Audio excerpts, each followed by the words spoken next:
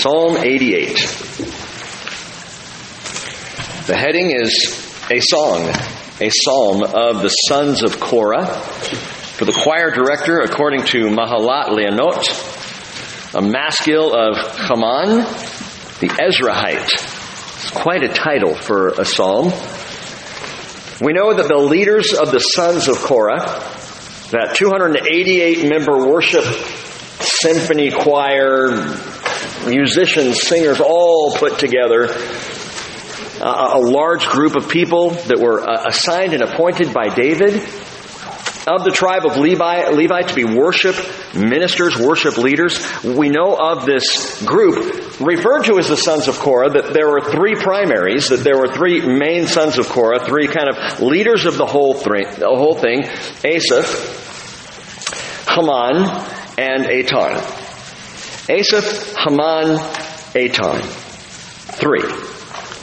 I think of Jesus saying in Matthew 18:20, where two or three have gathered together in my name, I am there in their midst. And what's remarkable, wonderful to me, is that wherever Jesus is present, Jesus is revealed. When two or three gather in His name, you are bound to learn of Him and to understand more about Him, as I am sure we will tonight. 1 Thessalonians chapter 5, verse 23 says, May the God of peace Himself sanctify you entirely. May your spirit and soul and body be preserved complete, without blame, at the coming of our Lord Jesus Christ. And then Paul writes, Faithful is He who calls you, and He will also bring it to pass. Haman's name means faithful. Hebrews chapter 13, verse 8 says, Jesus Christ is the same yesterday and today and forever. Revelation 1:8 says, I am the Alpha and the Omega, says the Lord God, who is and who was and who is to come, the Almighty. Hey, Etan's name means enduring. Enduring. And then there's Asaph. Isaiah 56 verse 8 says, The Lord God who gathers the dispersed of Israel declares, Yet others I will gather to them. To those already gathered, Asaph's name means gatherer. Matthew 23:37, Jesus said, Jerusalem, Jerusalem, who kills the prophets and stones those who are sent to her. How often I have wanted to gather your children together the way a hen gathers her chicks under her wings, and you were unwilling. So we have Haman, faithful, Etan, enduring, Asaph, gatherer, and where these three have gathered together in His name, guess what? We know more now about Jesus, who is the faithful, enduring gatherer. That is who He is. And it's characteristic of what He does. Keep that in mind tonight as we enter this psalm, because with the bright exception of the very first line of the first verse, all seems lost to darkness. This is the only psalm of the 150 that ends in the dark with no hope. Strange for a song in the book of praises. Odd for a poem in the Bible itself. No hope. It ends in the dark. Chuck Smith once called it a drag. This psalm is a drag. If you don't know the rest of the story, it ends with despair. But here's the thing. Coming into this psalm, if you know the rest of the story, it does not end in the dark. Oh, the psalm itself does. Intentionally, I believe, ends in that place because the readers, the listeners, the worshipers singing along with this psalm would know the rest of the story. And in knowing the rest of the story, the darkness doesn't last. The darkness doesn't have hold. Now, this is the last of the sons of Korah psalms. If it had been the first, you might have just said, I'm not going to read any more of those, because it is depressing. It's written by Haman, the only psalm that we see crediting him personally. And Spurgeon calls him a man of deep experience who had done business on the great waters of soul trouble. But it's also a maskil. It's a maskil of Haman. I've told you, every time you see maskil, that's a teaching psalm. That means it's a didactic psalm. There's something to be learned here, something significant to go through it. For all its cries in the dark, we know there's something to be learned. A maskil. The psalm is also set to Mahalat Leanot, which in the Hebrew, Mahalat means to writhe in pain, and Leanot means as afflicted, humble, or weak. It's to be heart-sick in humility and weakness and affliction. And so again, Psalm 88 is the darkest of all the Psalms. It is a psalm set in the pit of deep sorrow, but check it out, it's a Savior psalm. For all the darkness, for all the depression, for all the weeping and sorrow of Psalm 88, it is most definitely a Savior psalm. It begins in verse 1, O Lord, the God of my salvation, and that's the only positive recognition in the song. So at least it starts well. He is the God of my salvation, to whom I am crying out. And you need to know this, it's not you. What I like about how this begins is it begins in the right place. O Lord, the God of my salvation, not I'm going to save myself. Not I'm going to figure this out. Not I will make a way to fix this problem. It's O Lord, the God of my salvation. And when he says that, he is not just speaking eternally. As I said on Sunday, salvation is bigger than we think. Now, salvation is eternal, which is as big as it gets. But salvation is salvation in every way. It's salvation from lost thinking. It's salvation from lost direction. It's salvation from the very depression you're going to read about in this psalm. You are the God of my salvation. You are my deliverer. That word also translates deliverer. In Isaiah 45:21, the prophet said, quoting the Lord says through Isaiah, there is no other God besides me, a righteous God and a Savior. There is none beside me. So you see how this is a Savior psalm right out of the gate. O Lord God of my salvation, there is no other Savior but me, God says. Isaiah 45:22, turn to me and be saved, all the ends of the earth, for I am God and there is no other. You know what America needs to be saved from all the gun violence and all the hatred and all the vitriol? God, our Savior. He would save us from that. He would save this world from all of its wars and rumors of wars. God, our Savior.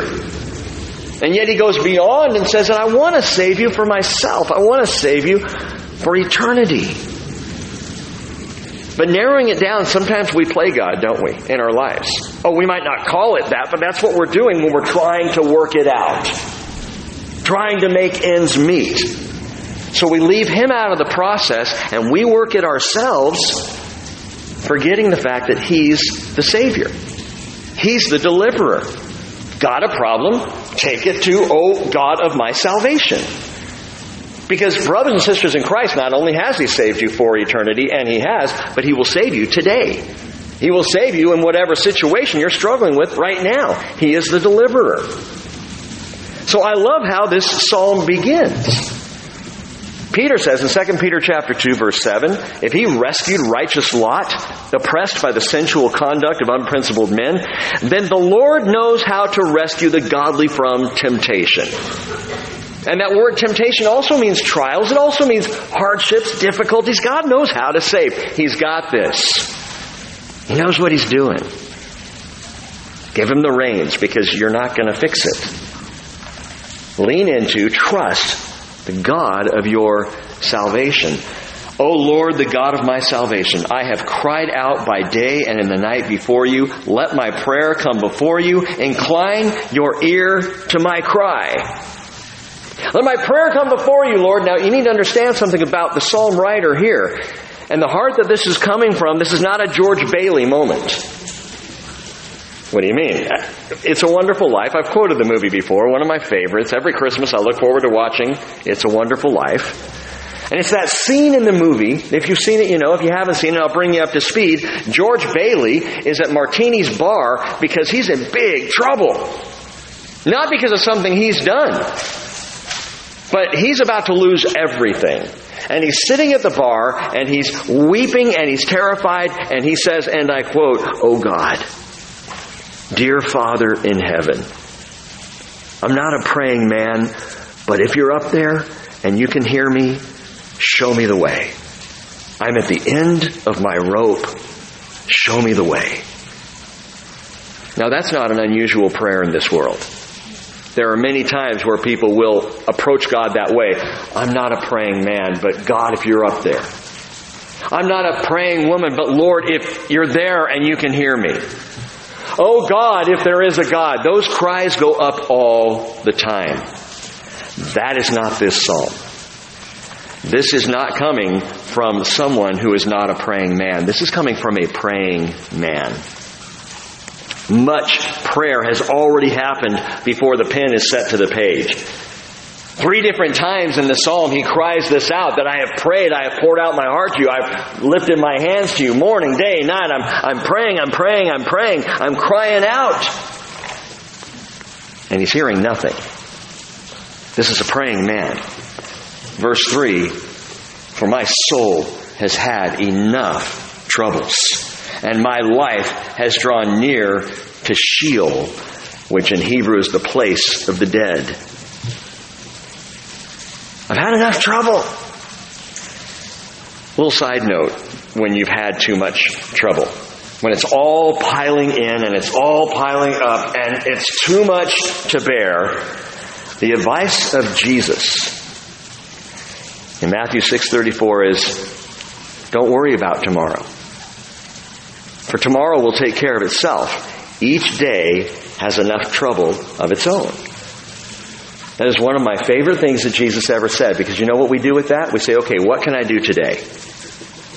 Can I deal with this right now? Is there anything I can do about this particular problem right now, today? No, actually that's a problem I'm not even going to face for 2 more weeks. Then don't worry about it. You let today's trouble be enough for today. You don't worry about, what about last week, last year, something happened, I still can't get over it. Can you get through today?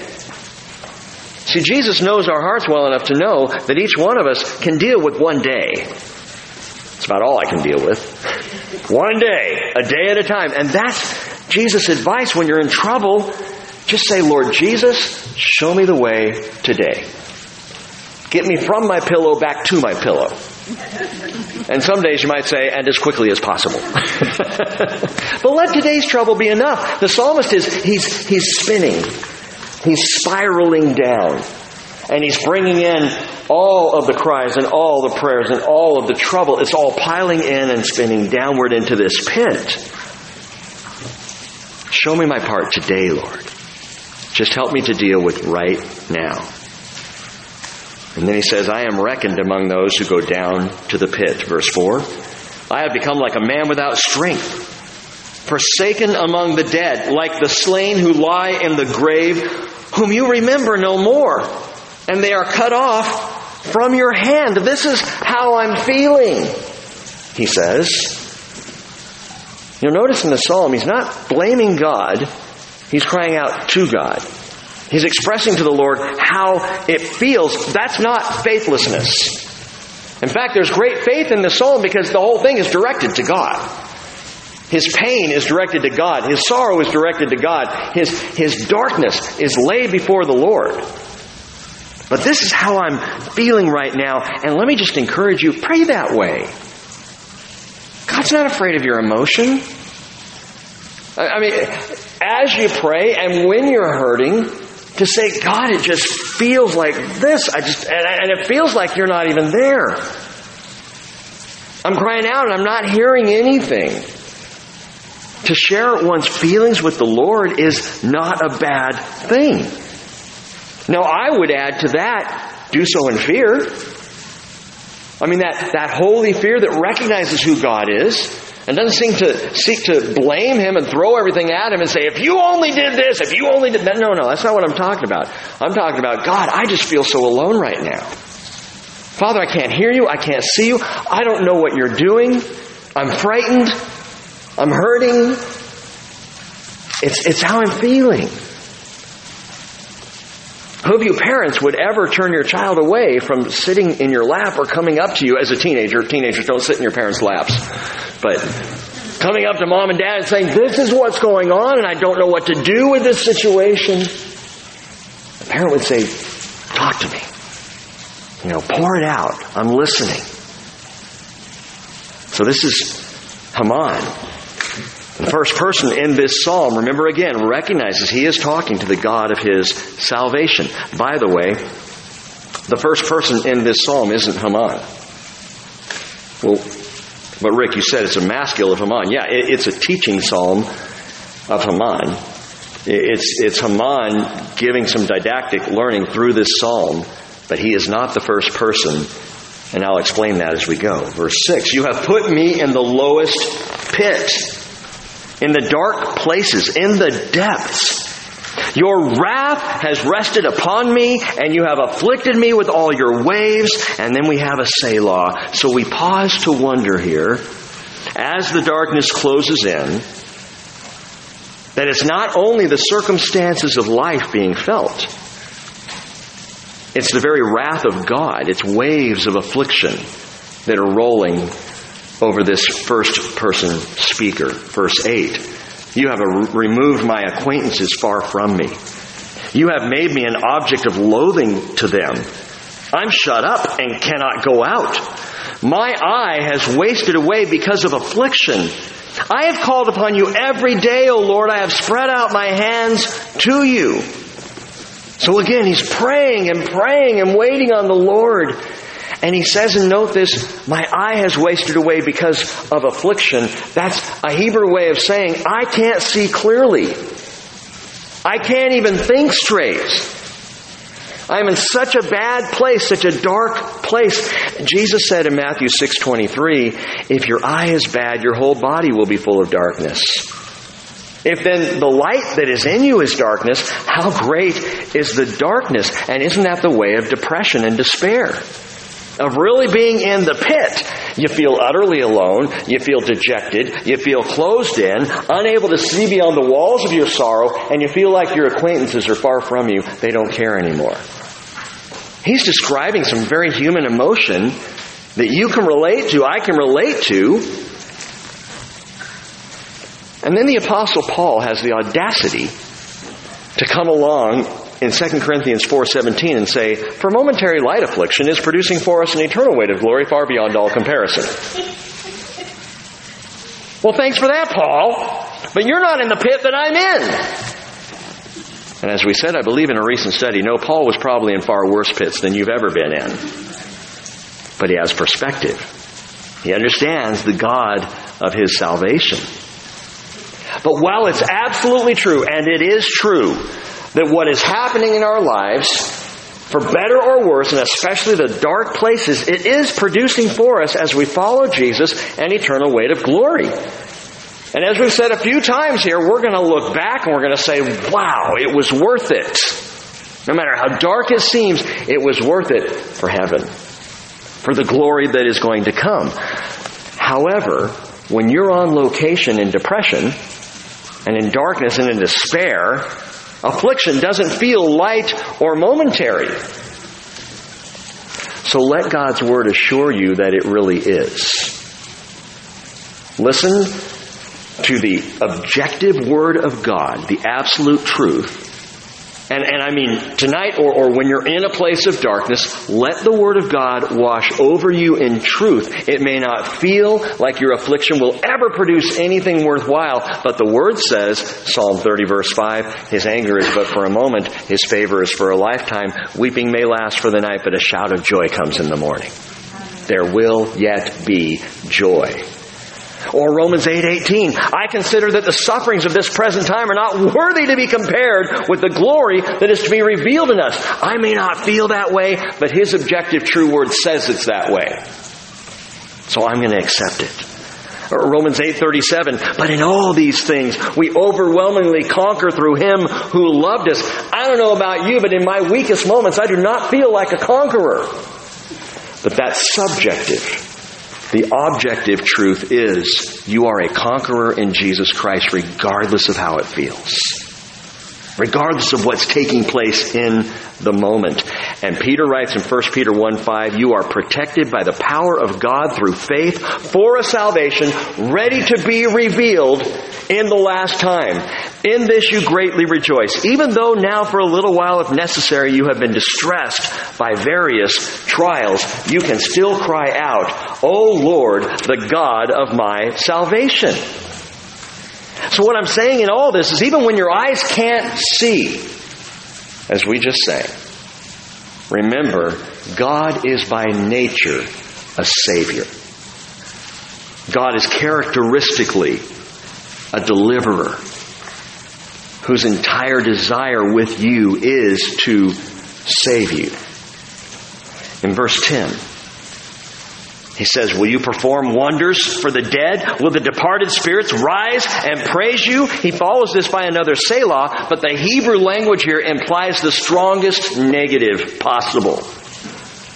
If you were hearing it sung in the Hebrew, you would hear, will you perform wonders for the dead? No. Will the departed spirits rise and praise you? Absolutely not. Clearly, if you're dead, you can't worship. Clearly, if you're dead, you're not rising. That's the implication. That's the way it feels. That's the way it comes off. In a way, it's the final word on darkness and the grave. He's saying there is no light in dark places. No ability to praise. Let me tell you something, to a culture that at one time knew light and knew it well, but has turned to dark counsel anyway. Isaiah wrote the following. When they say to you, consult the mediums and spiritists who whisper and mutter, should a people not consult their God? Should they consult the dead on behalf of the living? To the law and to the testimony, if they do not speak according to this word, it is because they have no dawn. Isaiah chapter 8, verses 19 and 20. And so we're back to this word, this objective, true, absolute word that speaks truth so that when I'm in that subjective, mournful place, I can at least go to the true word of God and say, all right, I feel like all is lost, but He says it's not. I feel like I am not saved. He says I am. I feel like there will be no end to my pain. He says joy comes in the morning. And we keep coming back to and appealing to His Word. And if you're really depressed, don't read Psalm 88. By all means, avoid it. Unless you know the rest of the story. Verse 11, he continues, will your loving kindness be declared in the grave? Your faithfulness in Abaddon? Abaddon, do you remember that? Keep your finger here and turn over to Revelation chapter 9. Revelation's easy to find. And by the way, as you're turning there are 66 books in the Bible. One revelation, the revelation of Jesus Christ. But Revelation chapter 9 gives us insight into this Abaddon, who he mentions in Psalm 88. Or at least this place. Will your loving kindness be declared in the grave, your faithfulness in Abaddon? Revelation chapter 9 verse 1, then the fifth angel sounded, and I saw a star from heaven which had fallen to the earth, and the key of the bottomless pit was given to him. The bottomless pit is the abusos, or literally it's abuso frietos. Not Fritos. It's a different pit. The abusos frietos, which literally means the abyss shaft. The bottomless pit, the abyss shaft. This is one that just goes down and down. It is a hellish detention center for the worst of all demons. Verse 2, he opened the bottomless pit. The smoke went up out of the pit like the smoke of a great furnace, and the sun and the air were darkened by the smoke of the pit. And then out of the smoke came locusts upon the earth, and power was given them as the scorpions of the earth have power. And you know how those scorpions are described, are these locust beings with human faces and hair like women, and they look like horses. I mean, they're really twisted, demonic beings that come out of this horrific pit. But down in verse 11, it says, they have as king over them the angel of the abyss, and his name in Hebrew is Abaddon. And in the Greek, he has the name Apollyon. In other words, destruction has a master, Abaddon, and he is Abaddon. Apollyon is his name because he is appalling. This demonic being is one of great power. John 10, verse 10 says, the thief comes only to steal and to kill and destroy. That's it. Every time we read John 10:10, and it's a lot, that verse seems to pop up quite a bit, but every time we read it, we are reminded there's only a 3-part plan to Satan's strategy in the world and in your life, and that is to steal and kill and destroy. That's all he does. He does not care about you. He doesn't want anything good for you. He's not there to help you along. He just wants to steal, kill, and destroy, which means if you're getting blessed because of the work of Satan, it's only so he can later steal it. If your life seems to take a better direction just by, throwing off, as Psalm 2 says, let's throw off the fetters of God and of Christ. You think that'll make life better? You're just going to end up destroyed. Because that's what Abaddon does. That's what Apollyon does. Wait, so are you saying that Satan is Abaddon? The king of the locust swarm may or may not be Satan. I lean toward this is a demon king in the abyss because he's in the abyss with them. Abaddon, Apollyon is the king over these locusts and comes up out of the abyss, and Satan's not in the abyss. Where's Satan right now? Roaming the earth, right? Prowling around like a lion waiting to devour. That's what Peter tells us. So he's present in the world today, which is why we see the evil. It's why we see the shootings. It's why the answer to all of this, more than any other single thing, is people need to go to church. Put simply, people need Jesus. We need to return to the values and the morals and the truths of Scripture, the grace and the love and the forgiveness and the sensitivity and the tenderness and the kindness and gentleness that this Word teaches. It is what is so severely lacking in our world. Valuing the very life that God has created. That's at the root of all the problems. People have turned their back on that. Well, these demonic creatures in Revelation 9, they have a leader. Again, either the devil himself or, I believe, Abaddon, who is in league with the devil. But remember, and back in Psalm 88, when he says, will your faithfulness be declared in Abaddon, or in this context, in destruction itself? Remember that whatever Satan intends for evil, God intends for good. The worst of the worst happening to you, God can turn it on a dime. Romans 8:28, we know that God causes all things to work together for good to those who love God, to those who are called according to His purpose. But will His grace be declared in the grave? Verse 12. Will your wonders be made known in the darkness, and your righteousness in the land of forgetfulness? He's asking these questions, and in this dark pit that he finds himself, this first-person speaker of Psalm 88 is saying, I'm asking these questions, but I'm sensing a no is the answer to every one, because I am so lost, I'm so in the dark here. He says in verse 13, but I, O Lord, have cried out to you for help, and in the morning my prayer comes before you.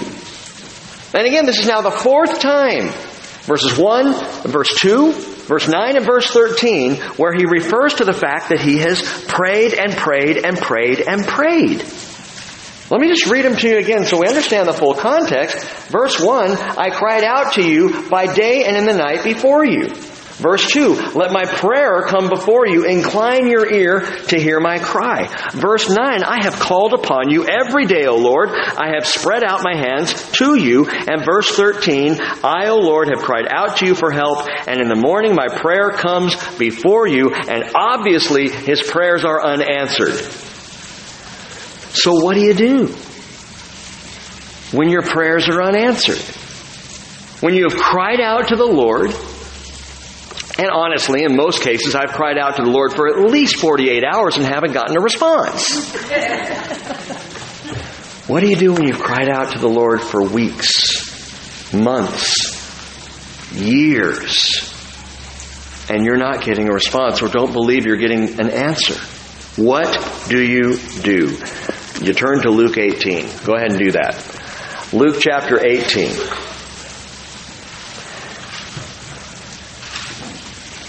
Jesus appears to refer to this problem, if not to this very psalm. He may even be quoting, it's not a direct quote, but it is so close that I think he may have Psalm 88 in mind as he begins teaching Luke chapter 18, picking up in verse 1. If you're not there, get there. Now he was telling them a parable to show that at all times they ought to pray and not lose heart. And there's no other qualification for that. So note, when Luke writes that, at all times they ought to pray and not lose heart, he doesn't add, unless it's been for 3 years, at that point then you can stop praying. Unless you've been doing this for 27 years, at which point you need to just give it up. He doesn't say that. Not lose, at all times, keep praying. Keep praying. Do not lose heart. And here's the parable, and it's one of my favorites. In a certain city there was a judge who did not fear God and did not respect man. Nice guy. There was a widow in that city, and she kept coming to him saying, "Give me legal protection from my opponent." For a while he was unwilling. But afterward he said to himself, "Even though I do not fear God nor respect man, yet because this widow bothers me, I will give her legal protection. Otherwise, by continually coming, she will wear me out." What a great parable. And the Lord said, "Hear what the unrighteous judge said. Now will not God bring about justice for his elect who cry out to him day and night?" Note that, day and night, Psalm 88, verses 1, 2, 9, and 13. His elect who cry out to him day and night. The psalmist says, "I've cried out day and night." And Jesus says, "And will he delay long over them? I tell you that he will bring about justice for them quickly. However, when the Son of Man comes, will he find faith on the earth?" It's a great parable because Jesus doesn't just say, there was once a judge and a widow came to him and she was persistent, so he gave her her will. He says there was an unrighteous judge who hated man and hated God. This is a bad guy. Jesus paints as dark a picture of this judge as possible to draw the massive contrast with a God who is not unjust but is just, who is not man-hating but loves people, who truly cares and has a heart toward his elect.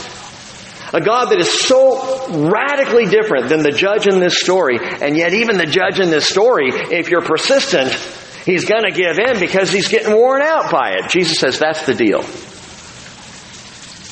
If your persistence is enough to wear out a wicked judge, think about how your persistence comes off to a loving, righteous, just Heavenly Father. How does He hear it? And what does He do with it? And Jesus says, when the Son of Man comes, however, will He find faith on the earth? Faith on the earth. Faith in what? Faith in God. Trust in God.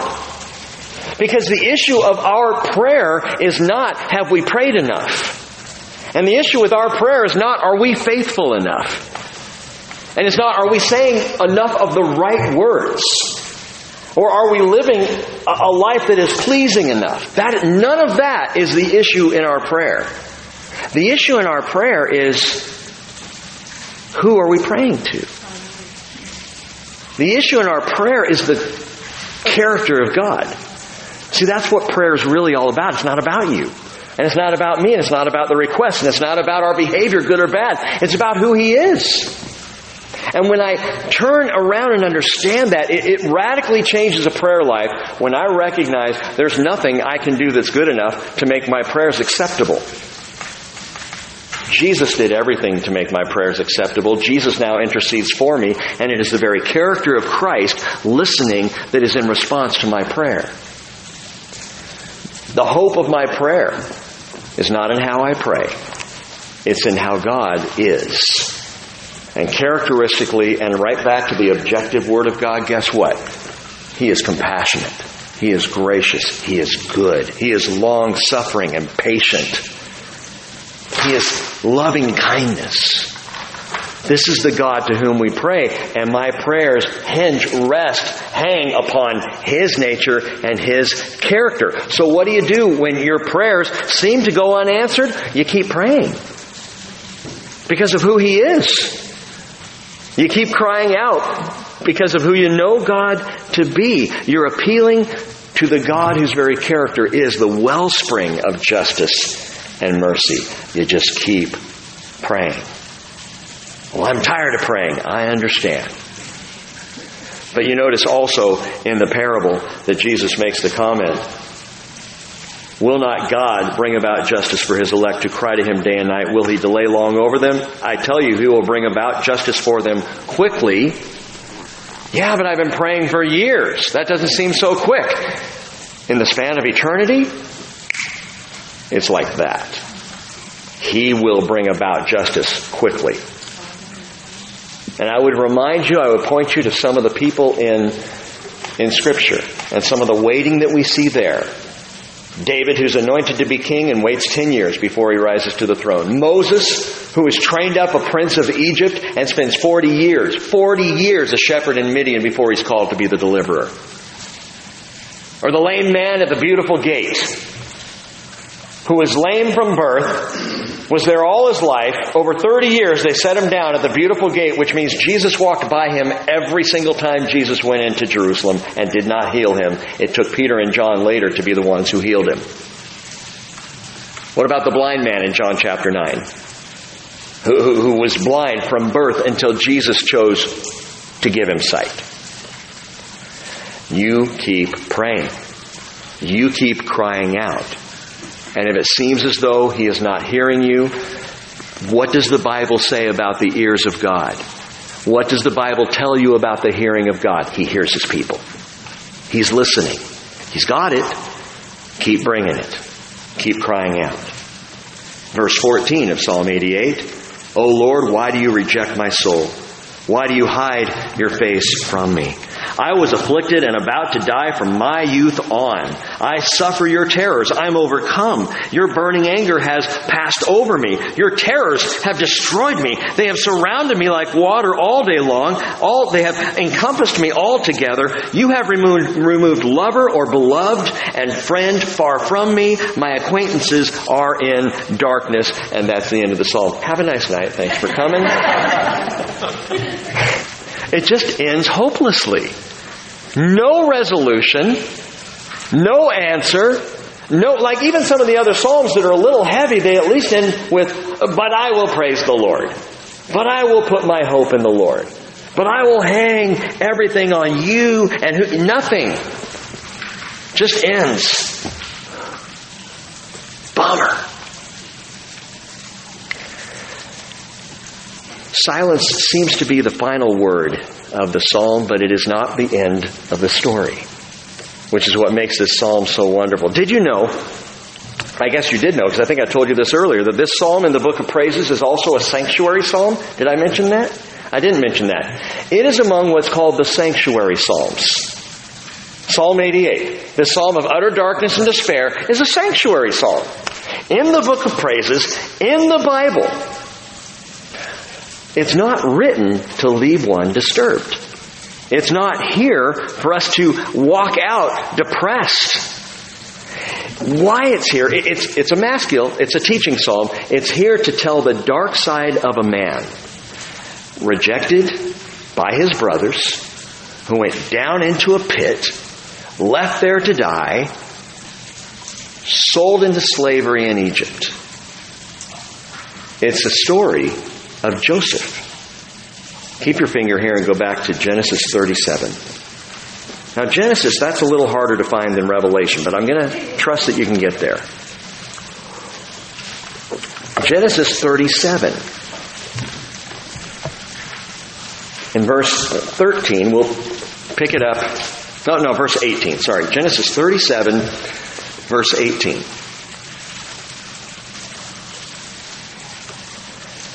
When they saw him from a distance and before he came close to them, they plotted against him to put him to death. These are Joseph's brothers. Nice lot. These are the sons of Israel. These are those whose names would become the 12 tribes of Israel. And they're plotting to kill Joseph, who they hate.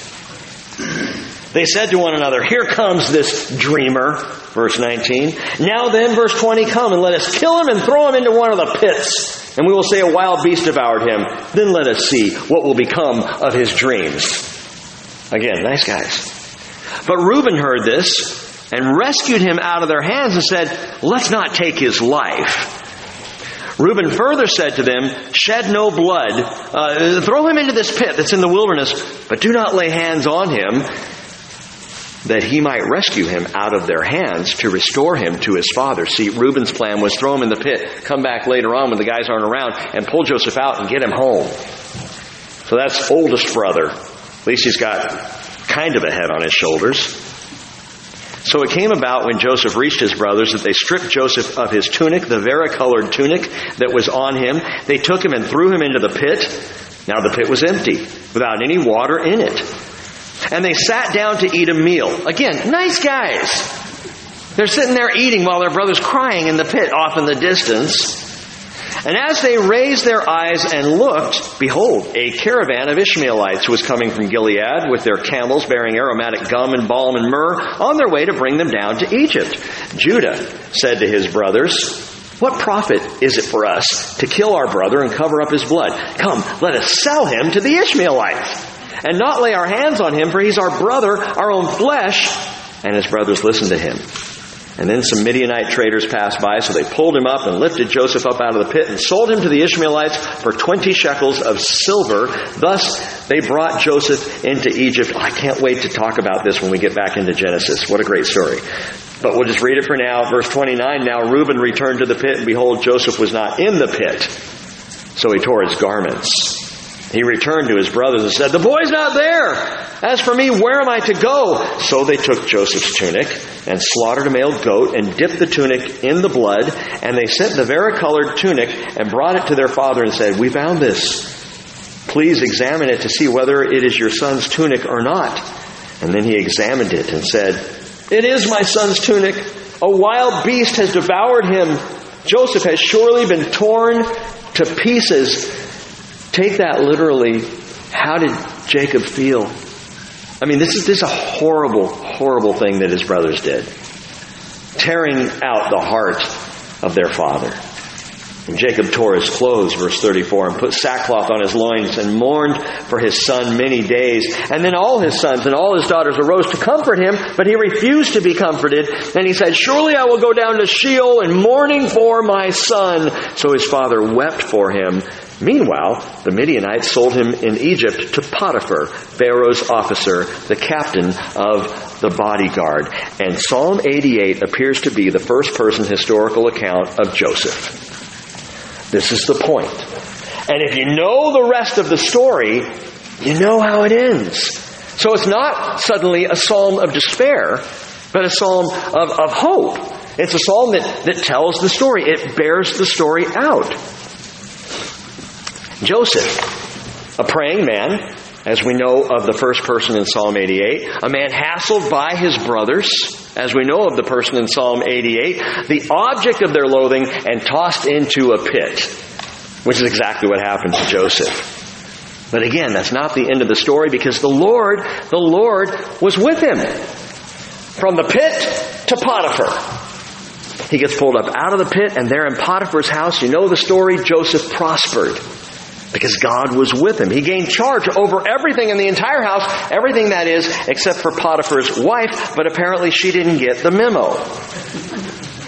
Day after day, Potiphar's wife comes on to Joseph. Day after day, he turns her away. Finally, she makes a grab for him, and he makes a run for it. But she gets hold of his cloak and uses this as false evidence to testify that he tried to rape her. Of course, you know what happens when Potiphar hears about that. Joseph goes from the pit to Potiphar to the prison. Now he's in prison. And if you happen to be a victimized person or a martyr, you might say, well, this is what I expected. This is just the way my life goes. Right back down into the pit. But wait. What happens to the man who trusts in God? See, here's the answer in the darkness. The person who trusts in God, when they're in the darkness, understands this very simple principle: the Lord is there too. The Lord is with them in the darkness. He's not somewhere else looking down, noting there's a pit over there and I see you're kind of stuck. He is in the pit. This is the God who's in the furnace. This is the God who's in the lion's den. He is with you in the darkness. And so Joseph just continued to be lifted up. If you look at Genesis chapter 39, verse 19, verse 21. The Lord was with Joseph there in the prison and extended kindness to him and gave him favor in the sight of the chief jailer. The chief jailer committed to Joseph's charge all the prisoners who were in the jail, so that whatever was done there, he was responsible. So he's thrust down into another pit, the prison, but he's raised up. Now he's in charge of everyone in the entire jail. Verse 23, the chief jailer did not supervise anything under Joseph's charge because the Lord was with him. And whatever he did, the Lord made to prosper. That's the story of Joseph's life. It happens over and over. And he gets pulled out of the pit, goes to Potiphar, goes to the prison, and then he goes out to Pharaoh after 2 years of incarceration. Joseph is remembered. He gets called up to interpret a dream of Pharaoh. He interprets it correctly because the Lord is with him. And he ends up second in charge over all Egypt. Second only to Pharaoh. You know what that does? It sets the stage, going back to Psalm 88, it sets the stage for the salvation of Joseph's entire family. How does the psalm begin? O Lord, the God of my salvation. For the man in the pit, he understands, as dark and dismal and despairing as the pit may seem, the Lord is there with me. And he is doing something with me in the pit. It's an amazing story of the life of Joseph. And that's the point of Psalm 88. God is the God of my salvation. He is the God of salvation I don't even see. Okay, I'm going to tell you about this. Little rabbit trail, little side note. Hope you have a few minutes tonight. I shared this with our staff this morning, and Les said, you got to tell everybody. So I'll tell you this. We're in this place, I keep bringing up the adoption. Well, this is just kind of our life right now. But we're in a really interesting place with adopting Christopher, and Cheryl's going to be hopefully leaving on August 26th to go to Ghana for 3 weeks or so and foster Christopher there. It's part of the deal. It's part of what we need to do. And one of the things that we finally have come to understand, working with our contact in Ghana, is the way things are right now, it would really be best if Judy and Christopher were in Accra, which is the capital city, rather than in Sunyani, which is up to the north where they currently reside. That if we can get them down to Accra and they can stay there while the adoption process finalizes, it'll move a whole lot faster. So Cheryl's on the phone. She's trying to figure this out. Well, 2 years ago, was it 2 years ago that you met Juliet? 4 years ago. Wait, I have no concept of time. 4 years ago, Cheryl's in Walmart. And there's a woman there helping her, check out. And she said 2 or 3 words. Now, this is Cheryl. I don't do this kind of thing. Cheryl just has an ear for this. And Cheryl looked at her and said, "You're from Ghana, aren't you?" And she said, "Yes. How did you know?" And then they struck up a conversation. Cheryl ended up getting her phone number and struck up a friendship with Juliet. Lives in Oak Harbor. She's a believer. Works at Walmart, works also at the post office, I think, and it doesn't matter. So it has this friendship that's been going on now for over the last 4 years. After they met, a while into that, they came over to our house and made Ghanaian food with Anna Marie and Naomi. Thrilled Anna Marie to no end, because that's her favorite kind of food. And so we've had this ongoing thing, and Cheryl has stayed in touch with and sees Juliet every now and then. Turns out Juliet's brother and mother live in Accra and are opening their home for Judy and Christopher to live there while this process goes on. This is what God does. This has been 4 years in the making from our perspective, probably further, but it's one of so many things. And I only share that to say God knows the big picture. We only know little bits. Cheryl's in a checkout. It's embarrassing to me. I got to tell you, we're in the checkout line. She's always talking to people. I'm like, head down, buy my food, go to the car. But God has a plan. And even when you don't see it working, it's working. He's putting the pieces together. If you've been crying out to the Lord for a long, long period of time, please understand, A, He hears you, and B, He's working on something. Why haven't you answered me, Lord? Well, I've got to get you to meet Juliet before we can, and then she's going to, and we'll make sure that we have a house, because it's going to be best if they're in a craw. You see what I'm saying? Let God work. We need to learn a little patience with the Lord, because He's doing the best for you that could possibly be done. And He was doing that throughout Joseph's life. At the end of Joseph's life, when he meets up with his brothers again, do you remember? He talks to them and he says, this was for God's purpose. You guys thought you were selling me into slavery? Ha ha, no, it was God. He was behind it the whole time to save our family. Joseph understood that. And that's the psalm. And that's the point, this historical lesson to be learned in this Savior psalm. But wait, it's not just historical. It's prophetic. Because Joseph's not the only one who went into the pit. Ancient rabbis have tried to explain Messiah, and especially the disparate views of Messiah, by giving Him two personas. Because if you read the Hebrew Scriptures without the understanding of the New Testament, without 20/20 hindsight like we have, if you're just reading through going forward, you really get two definite expressions of Messiah. And so the old rabbis would say, well, then there's two Messiahs. There's the King Redeemer, who they call Messiah ben David, and there's the suffering Savior, who they call Messiah ben Joseph. David the King, Joseph the suffering servant. And they use those two names to describe and talk about two aspects of who we know is the one and same Messiah, Jesus Christ, who is both the suffering servant in first coming and glorious King in second coming. The rabbis will say one line portrays Him as a humble suffering Savior, Jesus' first coming. The other line of prophecy depicts Him as a conquering King Redeemer, Jesus in His second coming.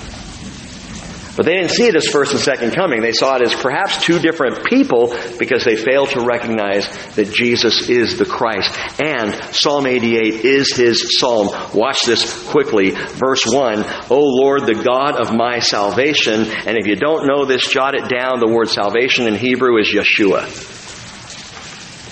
O Lord, the God of my Jesus. So His name begins the psalm. Every time you see salvation or deliverance in the Hebrew Scriptures, it's Yeshua. Jesus is all over the Hebrew Scriptures. And that's why Matthew 1:21, the angel speaks to Joseph in a dream and says, Mary will bear a son, and you shall call His name Jesus, Yeshua, for He will save His people from their sins. Salvation.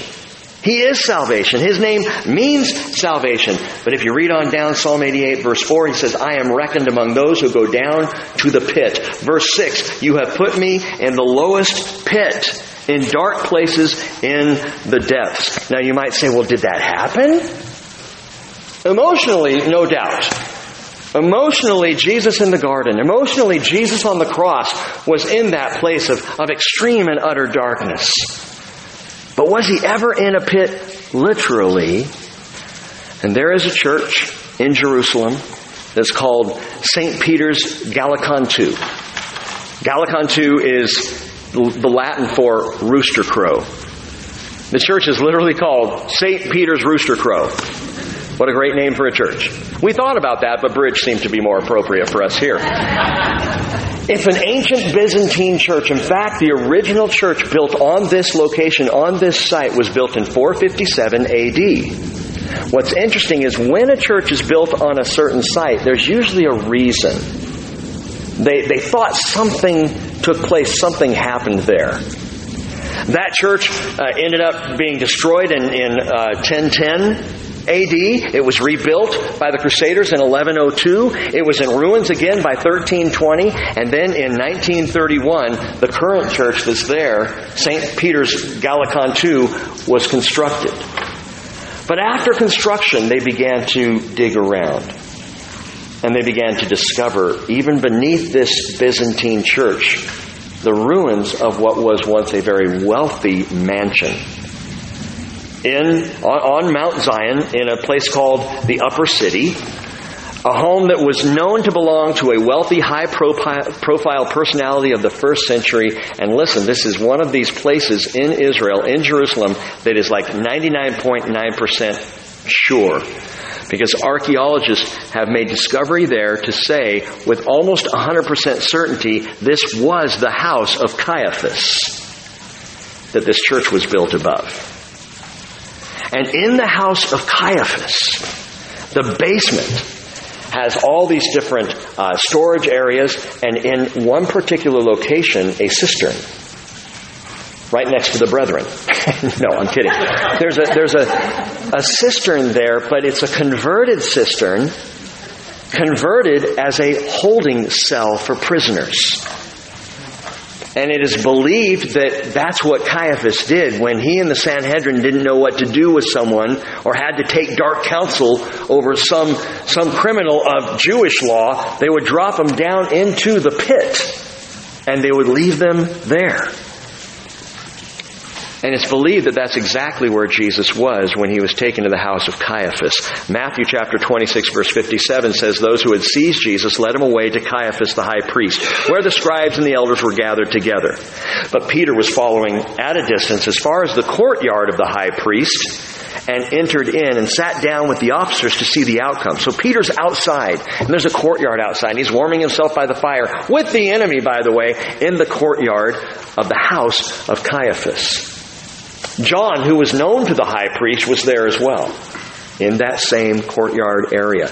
Inside the house, we're told, Matthew 26:59, the chief priests and the whole council kept trying to obtain false testimony against Jesus so that they might put him to death. While they're having their dark council and their meetings, Jesus would have been in the pit.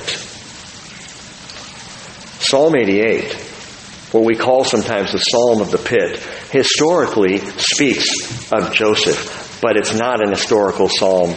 It is prophetic. It does speak of Jesus Christ in the pit. Ironically, it was Caiaphas the high priest who hated Jesus, who stood opposed to Jesus, who prophesied that salvation would come by Jesus. John chapter 11 verse 50. Caiaphas said, it is expedient for you that one man die for the people and that the whole nation not perish. And John writes, now he did not say this on his own initiative, but being high priest that year, he prophesied Jesus was going to die for the nation. Which is marvelous. Here's Caiaphas speaking darkness. Better that he die and the nation be saved, not realizing that, because he's dying, the nation will be saved. It's exactly as you say, bro. He's a prophet and didn't even know it. We go down into this pit every time we visit Jerusalem. Used to be, when you went down into the pit, you turn off the lights and it was dark. They don't let us do that anymore. Utter darkness in the pit, a place of absolute despair. Can you imagine Jesus in that place? See, the Gospels are kind with the story. The Gospel writers are gentle with us and with our emotions, and don't speak of the absolute brutality and the horror of what happened through 6 unjust trials on that night. They don't detail it like they could detail it. And when we go down there, I often think, what was it like at this moment? He's already been beaten, as the Bible tells us, unrecognizable. Isaiah had to prophesy that one. Beard plucked out, face beaten, crown of thorns. Actually, that would come a little bit later. But he's in bad shape, and he's down there in this pit, completely alone, no one giving voice for him. And in that place, what does verse 7 say? Your wrath has rested upon me, and you have afflicted me with all your waves. Listen, the wrath of God poured out on Jesus Christ didn't just happen at the cross. It happened all that night. It was wave after wave after wave of punishing wrath as Jesus took the sin of humanity on his shoulders, ultimately to have it nailed up to the cross. But every brutal moment was an experience for Jesus of the wrath of God. And the psalm prophesies as much right there in verse 7, that Jesus satisfied the full weight of the wrath of God to pull you out of the pit to pull me out of darkness, to bring me into light and to salvation. Verse 13 of the Psalm, but I, O Lord, have cried out to you for help. Note this, and in the morning my prayer comes before you. Jesus was constant in prayer. But these were morning hours when Jesus would have been in that pit. What would Jesus have been doing in the pit?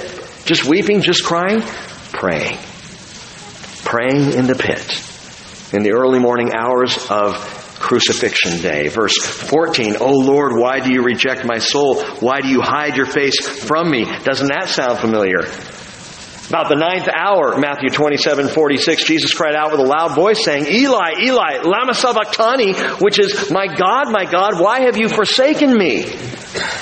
Which is Psalm 22, verse 1. Jesus having that human experience of forsakenness. Was he forsaken? No. Did he feel forsaken? Absolutely. In the pit. Verse 18. You have removed lover and friend far from me. And again, lover in the Hebrew is beloved. You have removed my beloved and my friends. My acquaintances are in darkness. Jesus had told the apostles that's what's going to happen. Matthew 26:31, you will all fall away because of me this night. For it is written, I will strike down the shepherd and the sheep of the flock shall be scattered. But after I have been raised, I'll go ahead of you to the Galilee. See, that's the rest of the story. You're going to fall away. You're going to betray me. That's darkness. That's horrible. That's terrifying. But I'll go ahead of you into Galilee. That's the good stuff. And that comes after the darkness.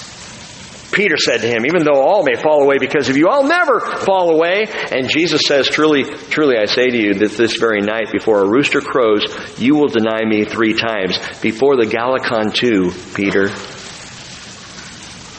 you will deny me. And he did. Just as they led Jesus, pulled him out of the pit, led him out of the house, into the courtyard of Caiaphas, just in time for Peter's 3rd denial and the Galacon too. The rooster crow, and Luke 22:61, the Lord turned and looked at Peter. And Peter remembered the word of the Lord, how he told him, before a rooster crows today, you will deny me 3 times. And he went out and wept bitterly. Even my acquaintances are in darkness. And if the story ended there, it would be the most tragic story in the history of mankind. But that's not the end of the story. That's not the end. Weeping may last for the night, but a shout of joy comes in the morning. And I want you to notice just a couple more things here. Look at verse 10. Will you perform wonders for the dead? Will the departed spirits rise and praise you? The deeply negative Hebrew sentiment is countered with a resounding yes. In the resurrection of Jesus Christ, yes, He will perform wonders for the dead. Yes, the departed spirits will rise and praise you. Yes, the answer is. 1 Corinthians 15:55, O death, where's your victory? O death, where's your sting? Sting of death is sin, and the power of sin is the law. But thanks be to God, who gives us the victory through our Lord Jesus Christ. Therefore, my beloved brethren, be steadfast. Be immovable, always abounding in the work of the Lord, knowing, listen, that your toil is not in vain. What toil? Maybe that 20-year prayer that you have ceaselessly prayed, and you've wondered why there's been no response. Your toil is not in vain. Jesus rose from the dead. All prayer will be answered. Everything is going to be made right. Jesus said, Revelation 1:18, I was dead and behold, I'm alive forevermore, and I have the keys of death and Hades. And so, even as Joseph was pulled out of pit and prison, rising to second in command over all of Egypt, Jesus walked out of the tomb, rising to the place of highest authority over all the heavens and the earth, so that at the name of Jesus, every knee will bow of those who are in heaven and on the earth and under the earth, and every tongue will confess that Jesus Christ is Lord, to the glory of God the Father. And verse 11 says, will your loving kindness be declared in the grave, your faithfulness in Abaddon? Yes and yes. Yes and yes. Deliverance from destruction and grace over the grave. Absolutely yes. This dark psalm becomes a psalm of great hope because we know the rest of the story. And because we know the rest of the story, we're looking for the blessed hope and the appearing of the glory of our great God and Savior, Jesus Christ, who gave himself for us to redeem us from every lawless deed and to purify for himself a people for his own possession, zealous for good deeds. So the psalm ends in darkness, but it's just the beginning of hope. By the way, on the lower south wall of the Caiaphas cell, that cistern under his house, there's something very interesting there, an unexplainable image of a praying man. It's not carved, it's not scratched, it's not painted. It's not even scorched into the wall as if by flame. It's just there. This image of a praying man. The minerals on the wall seem to just have absorbed this image, and scientists have studied it and can't figure out how it got there or why it's there, but it's very obviously there. A praying man, and I wonder, I truly do wonder if in that place of utter darkness, that it may be that Jesus, the light of the world, made an impression as he prayed. Has he made an impression on you? Forget about the wall and the cistern. Has Jesus Christ made an impression on your life, on your heart? Has the light of the glory of God in the face of Christ made an impression on you? Jesus said in John 3:19, this is the judgment, that the light has come into the world and men loved the darkness rather than the light, for their deeds were evil. For everyone who does evil hates the light and does not come to the light for fear that his deeds will be exposed. But he who practices the truth comes to the light so that his deeds may be manifested as having been wrought in God. And that is the rest of the story. And Father, we praise you. We close Psalm 88 with a shout of joy in the morning. Because Psalm 88 does not conclude. Because it leaves open the historical story, Lord, of Joseph, but the glorious prophetical story of Jesus Christ. Father, I thank you for this, and I thank you for your word to us.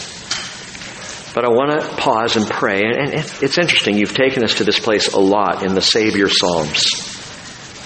Lord, I guess because Psalms of deliverance are for those who need to be delivered. And that's all of us from one time to another. So I just want to pray, Lord, for your deliverance from the darkness. Father, whether it's someone here tonight, someone who will listen at a later time, Lord, I pray for those who feel like they are in the darkness, like the walls are closing in, like they are in the pit, like Joseph was, or like Jesus, you were yourself. Father, I pray for the objective truth of your word to overcome and overwhelm the subjective pain that we can sometimes feel. I pray, Lord, that you will increase our faith to know that regardless of all circumstance, that as we sang earlier, through it all, Lord, it's not even that our eyes are on you. Through it all, your eyes are on us. Your eyes are on your servant. Your ears are tuned to hear every cry and every prayer. And that you are not distant, Lord Jesus, but you are with us in the dark. I pray for encouragement, Lord. I pray for the deep comfort that comes of your Spirit. And I ask, Lord, that we would be aware of your presence even in those darkest of places. That we would know as you rose from the dead and the pit of darkness, so you will call us out. So we will rise. So that day of great joy is coming. Comfort your people, Father, and help us to trust you. In Jesus' name, amen.